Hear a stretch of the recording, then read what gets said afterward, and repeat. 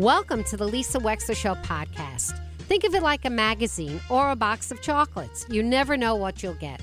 From politics to pop culture, healthcare to legal issues, it's all here. And my behind-the-wheel chats are personal observations created especially for you on podcast only. Enjoy.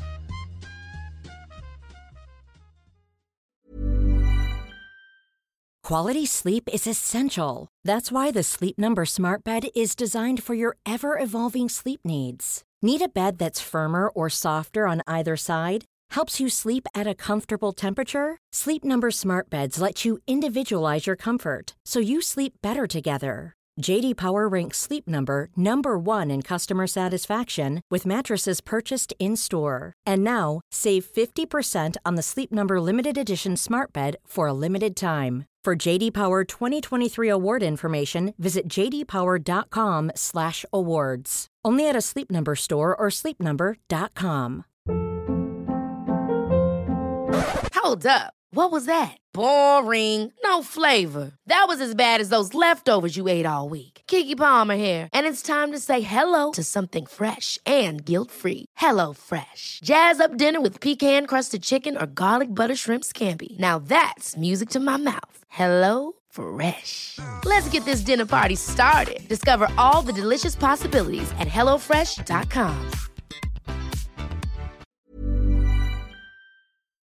It's time for stimulating talk. Time for thought-provoking conversation. Time for the Lisa Wexler Show on WICC 600 AM and 107.3 FM. Turn on your brain and get the real scoop on today's topics and events. Here is Lisa Wexler. Hello and good morning. It's a great day to be alive. The air is so beautiful and crisp and fall and yummy. 203-333-9422. Hello and welcome. We've got a ton of guests on for the show for you today. But before we get to that, I just want to tell you that the biggest news story is really the story that thankfully wasn't, which is that the White House, the Biden administration, and Biden personally here and there was calling in. They were able to force the railroad workers and the powers that be on the other side of the union contract to sit down and avert a pending strike. And just so you know how significant this was going to be, Amtrak had already announced that they were going to cancel weeks of trains, not necessarily in the Northeast corridor, but the rest of the country.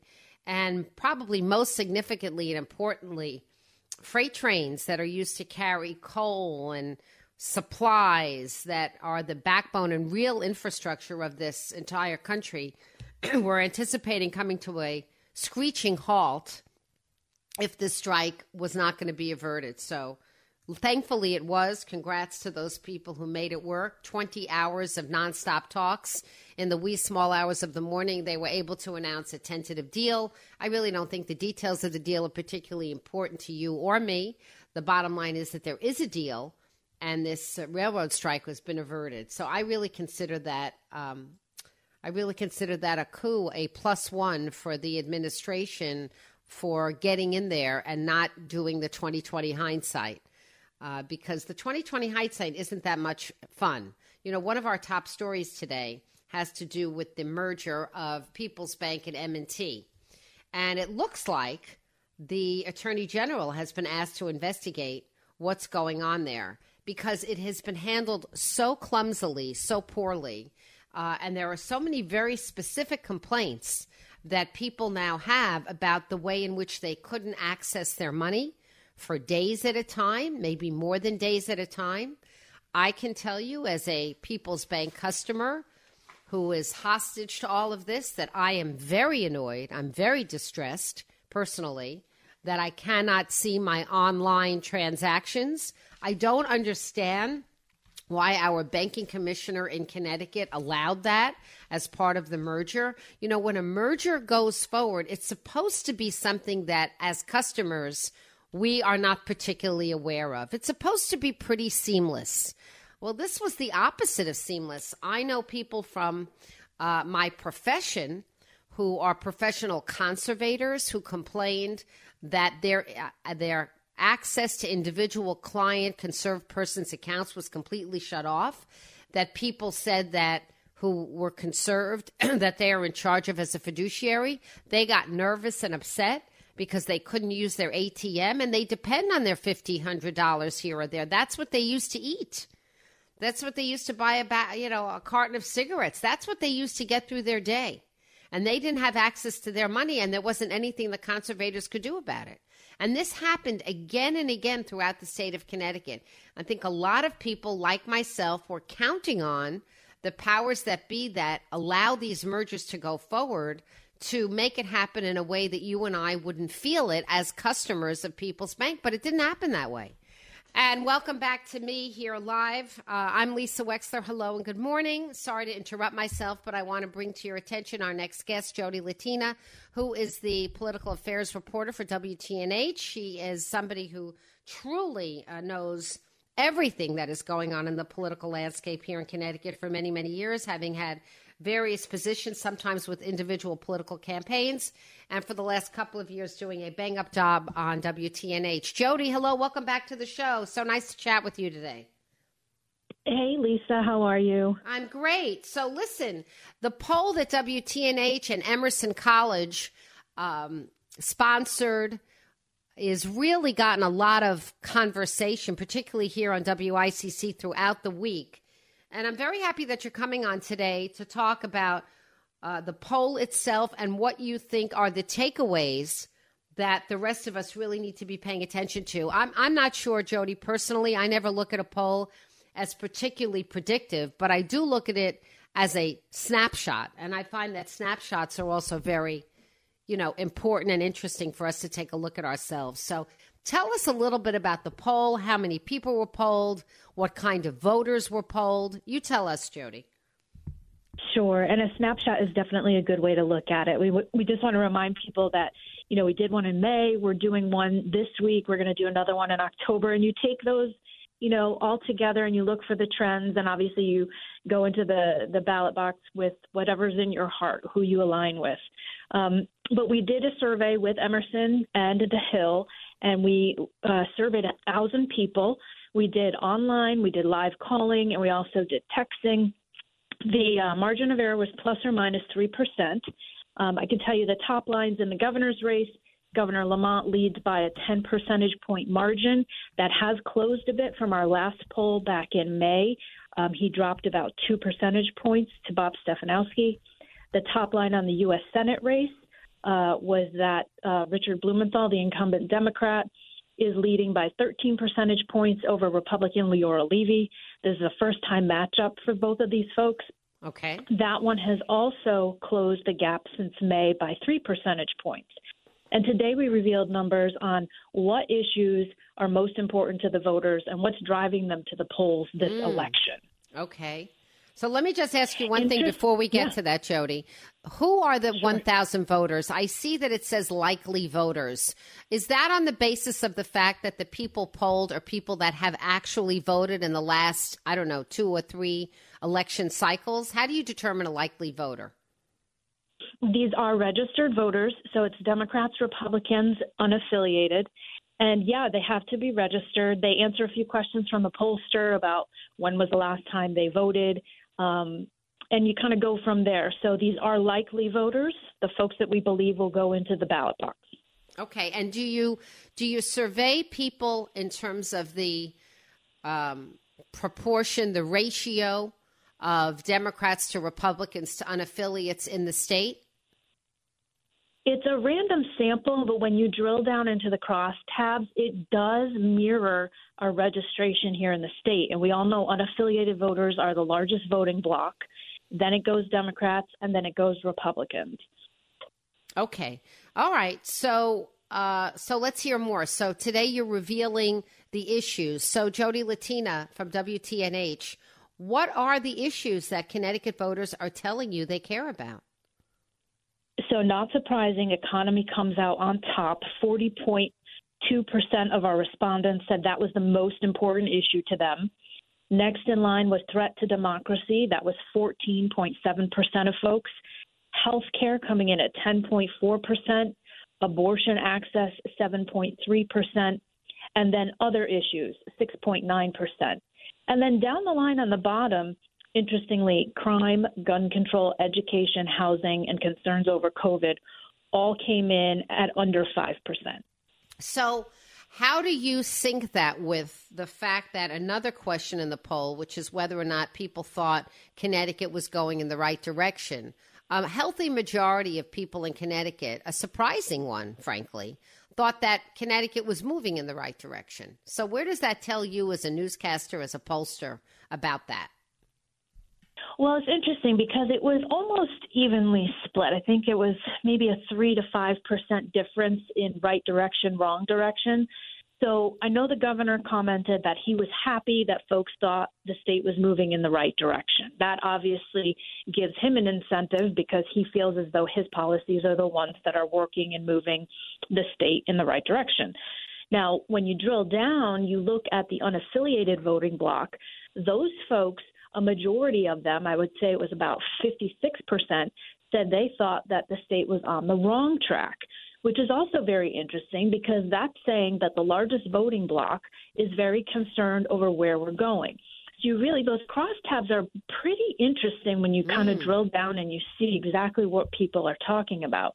Now, with the economy being the top issue, these folks are obviously responding to the fact that it's a pocketbook thing, right? Every election cycle, we talk about this. How much are you paying for bills? What is your mortgage like? What is your rent like? Increasing inflation is hurting everybody across the country. And this week, those numbers did not come down. The Dow went tumbling. Yeah. That's a bad thing, our pollster says, for anyone who is currently in office. So the Democrats have to worry about the economy. The thing that the Republicans have to worry about is in this poll, abortion access polled 7.3% among an issue that voters want to care about when they go into the box. But interestingly, the Supreme Court overturning of Roe versus Wade is really pushing voters to the box as well. We have female voters disapproving of the majority of them. 59.9% disapprove of that overturning of Roe versus Wade. Only 27.3% approve of it. When you drill down into the party affiliation of those who oppose the decision, you have Democrats overwhelmingly behind that number. A third of Republicans say they disapprove of it too, and the unaffiliated 54.5%. So it's one of those issues that though folks maybe were sitting on the sidelines might now be galvanized to go into vote for a candidate that they believe is going to align with their beliefs. And this is notwithstanding the fact that Connecticut back in May, anticipating the overturning of Roe v. Wade, started a trend, we're chatting with Jodi Latina of WTNH, by passing a bill that essentially protects Connecticut doctors from performing abortions in terms of shielding them from liability, even if they do an abortion on someone who comes in from out of state. Incidentally, Jodi, I did a deep dive into that this morning. I don't know if you know, but Connecticut was the first state back in May to pass this kind of a shield law. Do you know that it was already followed by New York, by Delaware, by Massachusetts, I think maybe even Rhode Island, but I'm not sure. But a whole bunch of states have basically, and some of them have gone further than Connecticut. So it's just very interesting in all of this that Connecticut seems to have started a trend. It is. And I know that, in our state, we have codified law. And interestingly enough, both of the candidates that are running for governor are pro-choice. It doesn't get talked about a lot, but they're both pro-choice. So both Lamont and Stefanowski agree on that position. Where they differ, and this is where voters have to educate themselves, Stefanowski says he would like parental notification of anyone who's 16 years or younger who seeks to go in for an abortion. Governor Lamont has said he doesn't believe government should be involved in that decision. So there are varying levels of what people believe on this issue. And I think that's what's most interesting. And, when you look into our poll, it's interesting to say that, nearly 6 in 10 our voters are highly motivated who are going to go in and they're going to vote because of that Supreme Court decision. So it's really cascading into this midterm. Yeah, it really is. And in terms of women, Jodi Latina, how many more women than men are likely to be voting this year? Do we know? I saw a report. This is not to do with our poll, but I saw a report earlier this summer that said that more women are registering to vote. Those who had sat out before are actually going in and registering under whichever party they believe in, and they're going to go to the ballot box. Our poll found that a majority of people that are highly motivated are over 50-year-old. Yeah, you know something? I understand. I'm over 50. I don't know if you are, but I am. And I'm at 50. You're Fabulous at 50. Lisa. Good. You know what? The 50s, I mean, I'm just starting my 60s, but the 50s were my best decade, Jodi. My best. Nice. I did the most. I enjoyed the most. I felt I was in full flower of all of my faculties and ambitions. It's a great 10 years. Enjoy it. I mean, really, it's fantastic. It's great. It's awesome. Great. And anyway, and congrats to you for, it's a big birthday. But anyway, yeah, it doesn't surprise me because it's the women over 50, and the older you get, the more they remember what the world was like before Roe v. Wade.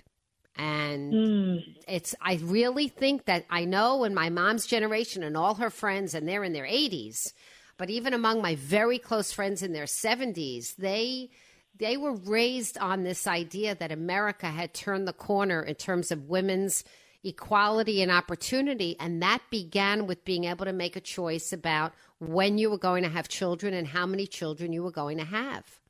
And that was just like a very big theme for me in my own household growing up. That in order for women to take their full place in society, women had to be able to decide when and how many children they were going to have, period, end. And so Roe v. Wade was seen as a very signature piece of legislation. I mean, it was a Supreme Court decision, but it was just a seismic change in the way women saw themselves as being able to move forward and take their place in American society. And I know the issue of abortion is something very controversial to some people, and there are a lot of people who can't stand the idea. But the idea of choice is what animated a lot of women over 50. And I'm not surprised, Jodi, that they're coming back to the polls and they're coming back to this issue. It doesn't surprise me at all. Sure. No, it's an important era in time, and I'm glad that you reminded me and your listeners of it, because for those who weren't around during that time, you can't understand why this is so passionate for folks. Yeah, exactly. So your takeaway, Jodi, Latina, in terms of the races, in terms of the incumbents, what you're seeing, is any incumbent in terms of a state office, really at risk of losing their position right now based on what you're seeing in this poll? What do you think? It doesn't appear that way. But again, depending on how this economy reacts before November the 8th, those incumbents really do need to, watch over their shoulder, so to speak. Our pollster was making the point that if gas prices go back up, if food remains high, if the cost of medications remain high, those are things that voters will likely blame those who are in office for. Whether they have any, say in the matter or not, that's just generally how people treat it. So again, if you're watching the economy, that's going to be a bellwether for anyone who is currently in office. And in an odd way, Republicans are trying to capitalize on it. They're trying to make the issue that, put us in office, give us a chance, we will pass policies that will make it more affordable to live in the state. So it's going to be interesting to see how all of this shakes out. Yeah, it really is, because on the one hand, people who are collecting Social Security, which is 70 million Americans, are getting an over 8% increase because of the inflation. But on the other hand, inflation eats away at your purchasing power for every dollar. So it's, and I'm not sure what any individual politician can do about it. I mean, the market crashed a couple of days ago, went down, 1,200 points? What are they supposed to do? I don't know. If I'm an individual politician, I'm thinking, I guess I go up or down with the ship depending upon larger events that I really have no control over. It's tough. It's very tough. It is. It's hard. It's hard to be a policymaker. What is interesting is there are different schools of thought. Could we have suspended the gas tax earlier in our state? Could we have suspended the diesel tax? There were some provisions that went through the legislature this past year about, capping the price of insulin. So there are some measures that politicians can take in order to affect everyday prices that people pay out of their pocketbooks. But you've got to be able to read the tea leaves, too. Let me ask you, Jodi, Latina, before we let you go from WTNH, was there any polling done with respect to whether or not the legislature as a whole will shift, either the Assembly or the state Senate, in terms of Democrat versus Republican? No, that was not a question. Okay. Because I'm wondering how things like 830G and local zoning and issues about school boards, how that's going to play out into votes for individual state reps and state senators. Sure. I mean, locally, I think, folks are paying more attention if there's something in their town that has come to the fore.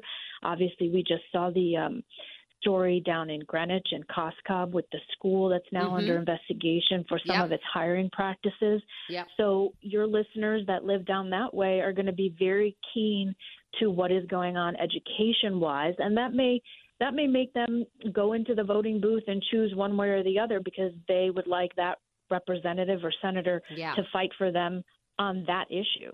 Yeah, I'm always interested to see how that's going to play out in November. Jodi, Latina, thank you so much for drilling down with us a little bit and giving us some insight into this Emerson WTNH poll. You can be seen regularly on WTNH Channel 8, and we play the Channel 8 broadcast every single day from 6 to 6:30 here on WICC. Jodi, Latina, thank you so much for coming on, and give an extra big hug to Tom Dutchick for me. Will you do that? I absolutely will. He is the best guy around. He is the best, and I haven't been there to give him a hug in person in a long time, so I need you to give him an extra hug from me, okay? I will, Lisa. I appreciate the time. Thank you so much. Jodi, Latina on the Lisa Wexler Show. We'll be right back. Where Stamford comes first for news and talk. The Lisa Wexler Show on WICC 600 AM and 107.3 FM. Hola, welcome back to the show. We're switching the conversation around for a bit at 203-333-9422 to talk with our next guest, Sharon Moales, who is a licensed clinical social worker at Yale New Haven Hospital with 40 years of Moales. Okay, with 40 years of experience.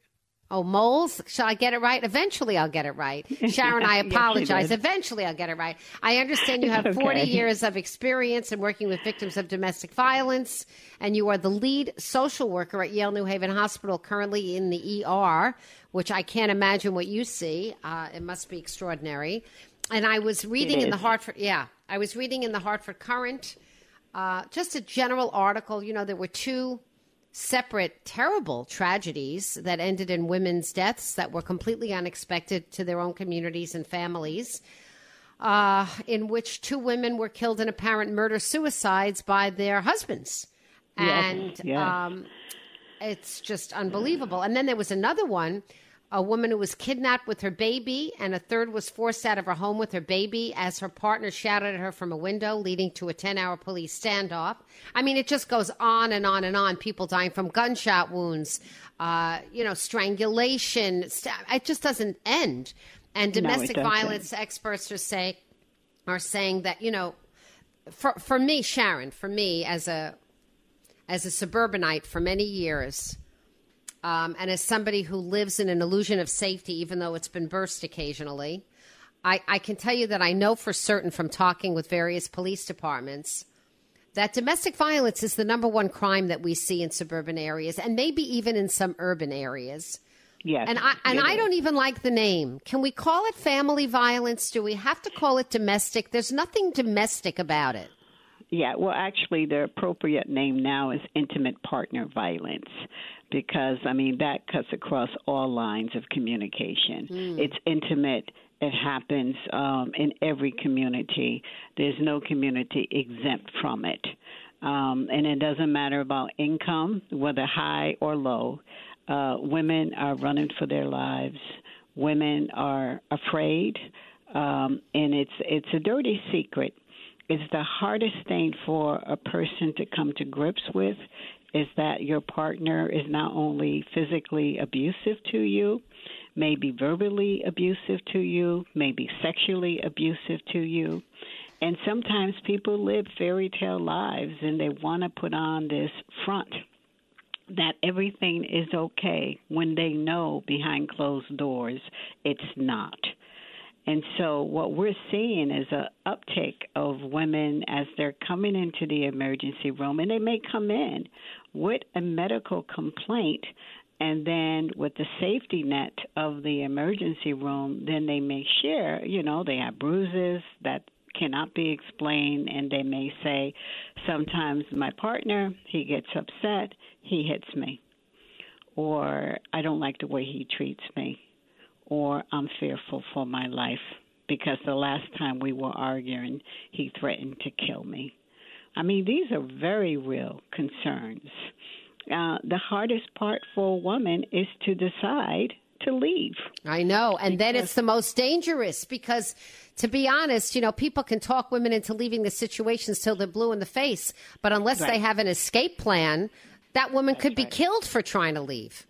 That's right. And that's why we tell women quietly to make a plan and a backup plan, because once they acknowledge that they are leaving, that's when they're really at risk for being killed. So they really have to make it. Heard. So Sharon Moales, what I'm hearing from you, 203-333-9422, if you want to be part of this conversation. What I'm hearing from you is that women have got to escape from a domestic violence situation the way they would escape from a prison camp, in secret. In secret. Right. They've got to dig tunnels and figure out how they're going to get out on the other side. That's right. And then you have to have a place to go. And so I try to look at safety nets. I mean, there's a lot of numbers. There's a lot of programs out there. But I say to women, the number you want to remember is 911. That is the emergency number. Okay. Call 911 and say, help, I need help. And to escape, come into an emergency room because you can use a medical complaint to get yourself out of harm's way. Get into the emergency room, and we'll do our best to try to support you to the next step, to the next level. Oh, that's good to know, Sharon. So, in other words, if somebody is somebody listening to us right now is in a situation where you're afraid, you're going to say something like, I have a pain here, or an injury here, or I can't walk, I need to go to the ER, I think I'm having a heart attack, doesn't matter what it is. And then when you get there, you need to be alone with treating somebody or other and say to them, I'm here because I'm afraid of my husband. Now, then what is the ER supposed to do when they hear about it? What are they supposed to do? Well, the ER would immediately call social work. And the advantage that we have here at Yale is that we have the availability of social workers 24 hours a day, 365 days a year. So there's always a social worker on site. And then what we would do is take it to the next step. Where's she at? What are her resources? Is there family that she can go to? Is she interested in a referral for a shelter, a domestic violence shelter? Are those secret? Yes, of course. Of course they are. And we work hand in hand with all our community resources as collaborators for the safety needs of women. And that's an important issue for us. And then we have a wonderful medical team that they're very, very supportive when we say, it's going to take us time to work with this particular woman to find a safety place for her to be at. And sometimes they come with their children. You always have to remember children are witnessing this. I know. And so it's not just a plan for herself. It may be a plan for her and her children.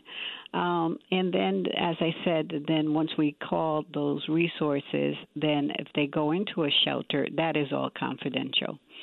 That is all confidential. So the shelter sites are confidential. So we're talking with Sharon Moales, who is the lead social worker at Yale New Haven Hospital. We're talking about domestic violence. There's a hotline, but what Sharon is saying is the only hotline you really need to remember is 911. There's also a Spanish coalition in case Spanish is your first language or someone that Spanish is their first language. So don't worry about that as an impediment. And then there is the website itself, ctcadv.org. But the bottom line is Sharon is saying, look, if you're in trouble and you're afraid, or you know somebody who is, show up at an ER, figure out a way to be alone with some practitioner some way, and you can probably do that, right? I mean, Sharon, how would you give an excuse to somebody that wanted to get rid of their shadow if their abuser was stalking them at the ER as well? What would you say to them? Well, from a triage perspective, is that there's several things that you can do. You can let that triage nurse know, help. Yeah, but what if you can't say help because the guy is right at your elbow? What do you do about that? So you know what? This is being very innovative. If you have a pen with you, write it.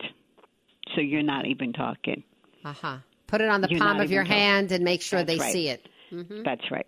So that clearly there's some innovative things that you want to let that person know who's assessing you, that there's more to this story, that I need help.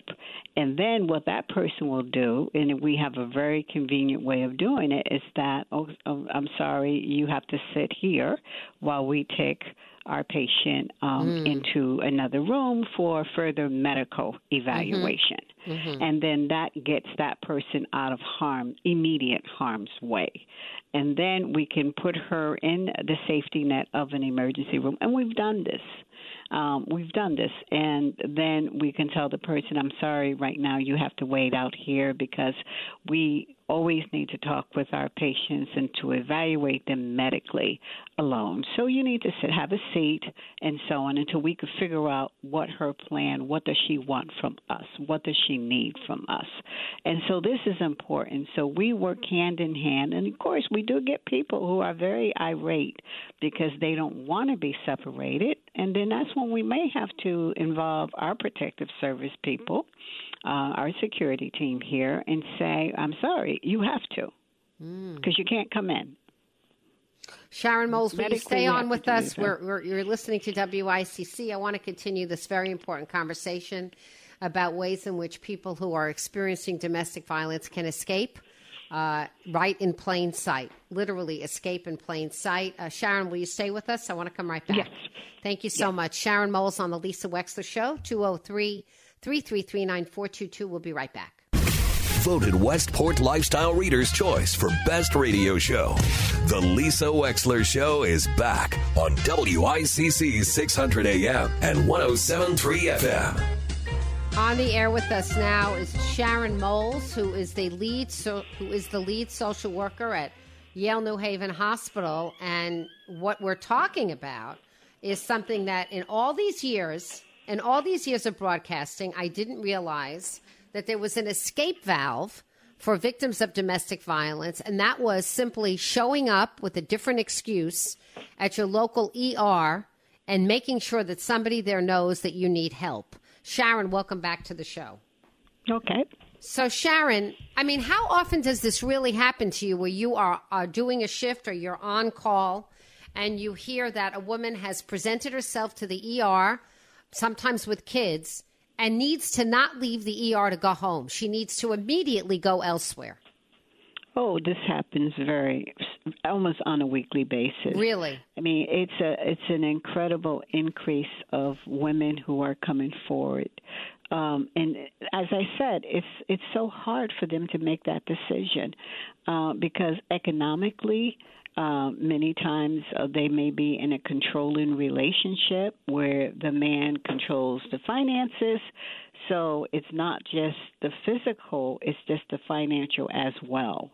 I'm giving up everything. I'm giving up my furniture. I'm giving up my livelihood just to get away from this abusive partner. So people do come in. They find their way in. Sometimes they're not ready. Sometimes they may come in and say, I want to know what my options are. And then that's when we counsel them and we talk with them about developing a safety net for themselves, putting things aside for themselves if they have friends or associates or coworkers that would allow them to do that, planning their escape. and then coming back to us when they're ready. So, as I said, it happens on a weekly basis that we have women that show up, and some are ready to leave, and some are still contemplating. Do you try and talk women into leaving if you as a social worker recognize signs of abuse? I don't try to talk them into it. I tell them the truth. It's not going to stop. I tell them the truth. It's only going to get worse. I tell them that there is no such good parent, a good father, if he's humiliating you, beating you, verbally abusing you in front of your children. He's not a good parent. I tell them the truth, and they know it already. Yeah. So, it's you leave the door open, and you invite them to walk through the door. And as I said, I have seen women have come back and say, no, I'm ready, because you're right. It didn't stop. It's like it's a cycle of violence. I beat you up, then I bring you flowers. Babe, if you were nicer, I wouldn't have to do this. Why do you keep making me do this to you? It's your behavior. It's your behavior. You're the cause of this. So they convince the woman that, you need to change your behavior, and then I will treat you better. And then people have to come to grips with the reality. It's not about you. It's about him. He's beating you up because this is the way he interacts with you. And there's nothing that you did to deserve to be treated with such inhumane treatment. So I leave the door open, but I tell people the truth. It's not going to stop. The battered ego. I remember this one line in Pretty Woman, where which is a movie that I detest for a lot of reasons, even though it's superficially entertaining. I detest it because I've had people on my show say that they know that women have gone into sex work because they've seen the movie and they believe this fairy tale Cinderella romance, which makes me vomit. But there's one really good line in the movie where Julia Roberts says the bad stuff is so much easier to believe.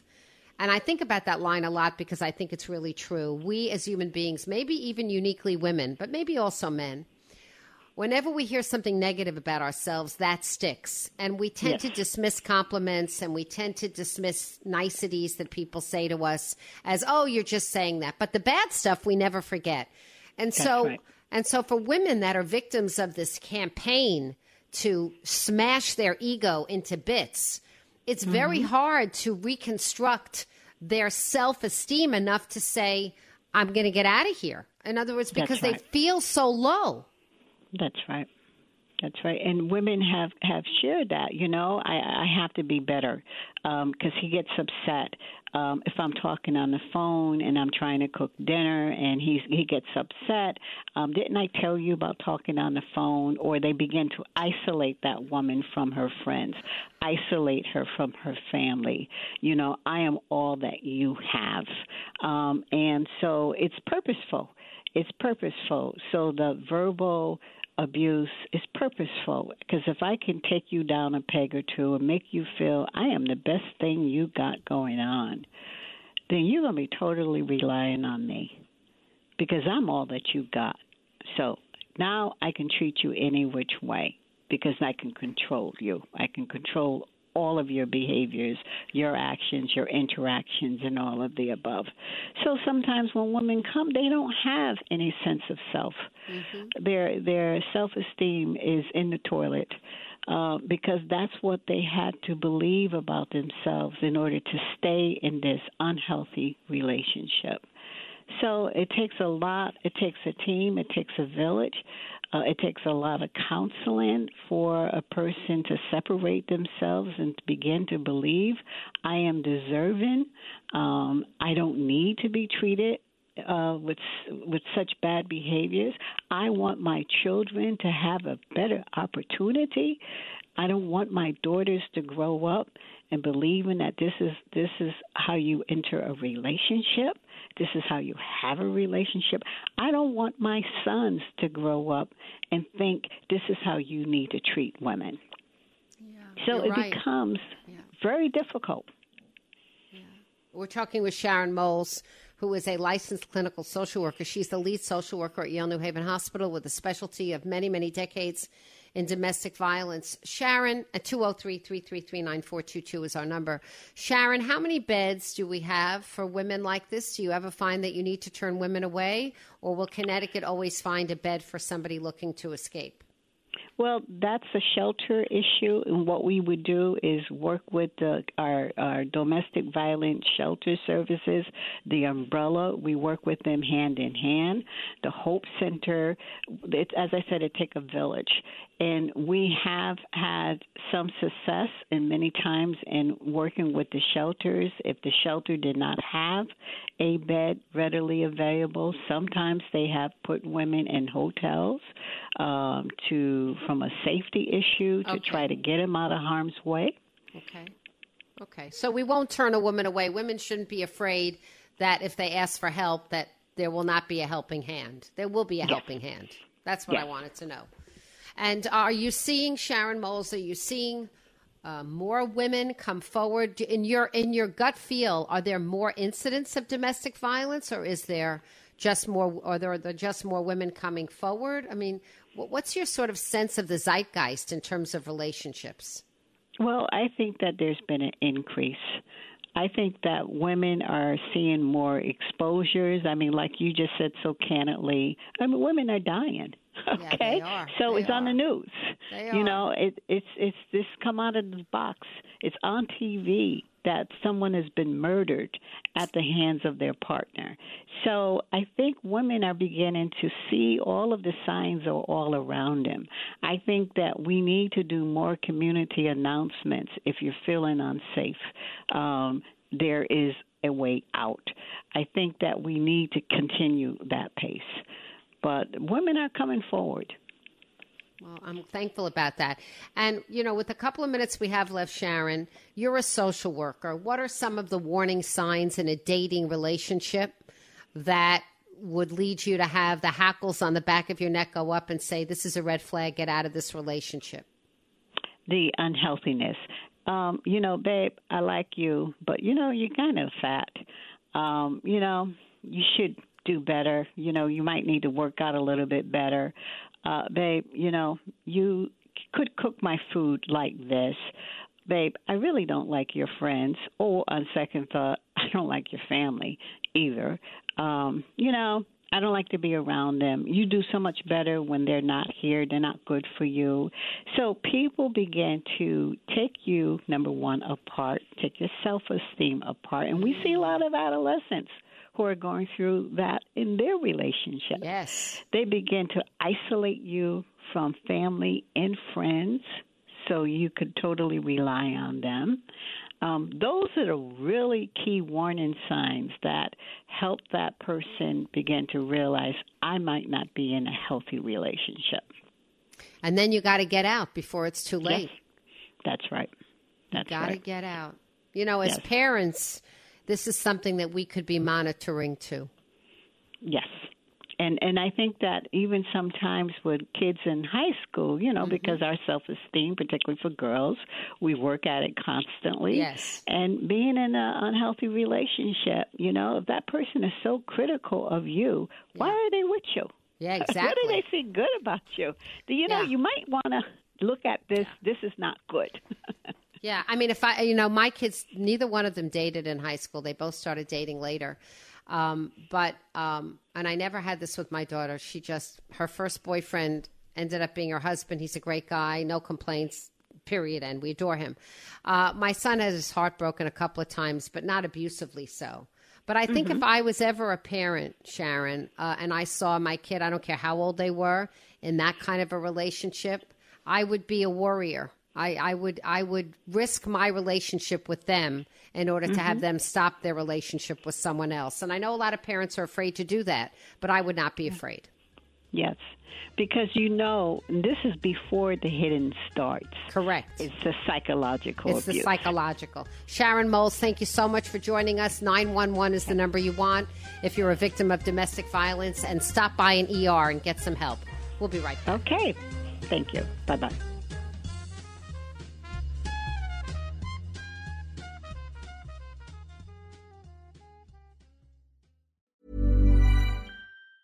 Hey, it's Danny Pellegrino from Everything Iconic. Ready to upgrade your style game without blowing your budget? Check out Quince. They've got all the good stuff, shirts and polos, activewear, and fine leather goods, all at 50 to 80% less than other high-end brands. And the best part? They're all about safe, ethical, and responsible manufacturing. Get that luxury vibe without the luxury price tag. Hit up quince.com/upgrade for free shipping and 365-day returns on your next order. That's quince.com/upgrade.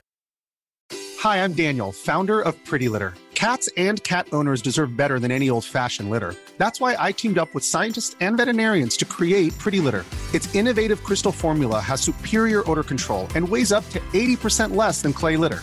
Pretty Litter even monitors health by changing colors to help detect early signs of potential illness. It's the world's smartest kitty litter. Go to prettylitter.com and use code ACAST for 20% off your first order and a free cat toy. Terms and conditions apply. See site for details. Ever catch yourself eating the same flavorless dinner 3 days in a row? Dreaming of something better? Well, HelloFresh is your guilt-free dream come true, baby. It's me, Keke Palmer. Let's wake up those taste buds with hot, juicy pecan-crusted chicken or garlic butter shrimp scampi. Hello Fresh. Stop dreaming of all the delicious possibilities and dig in at HelloFresh.com. Let's get this dinner party started.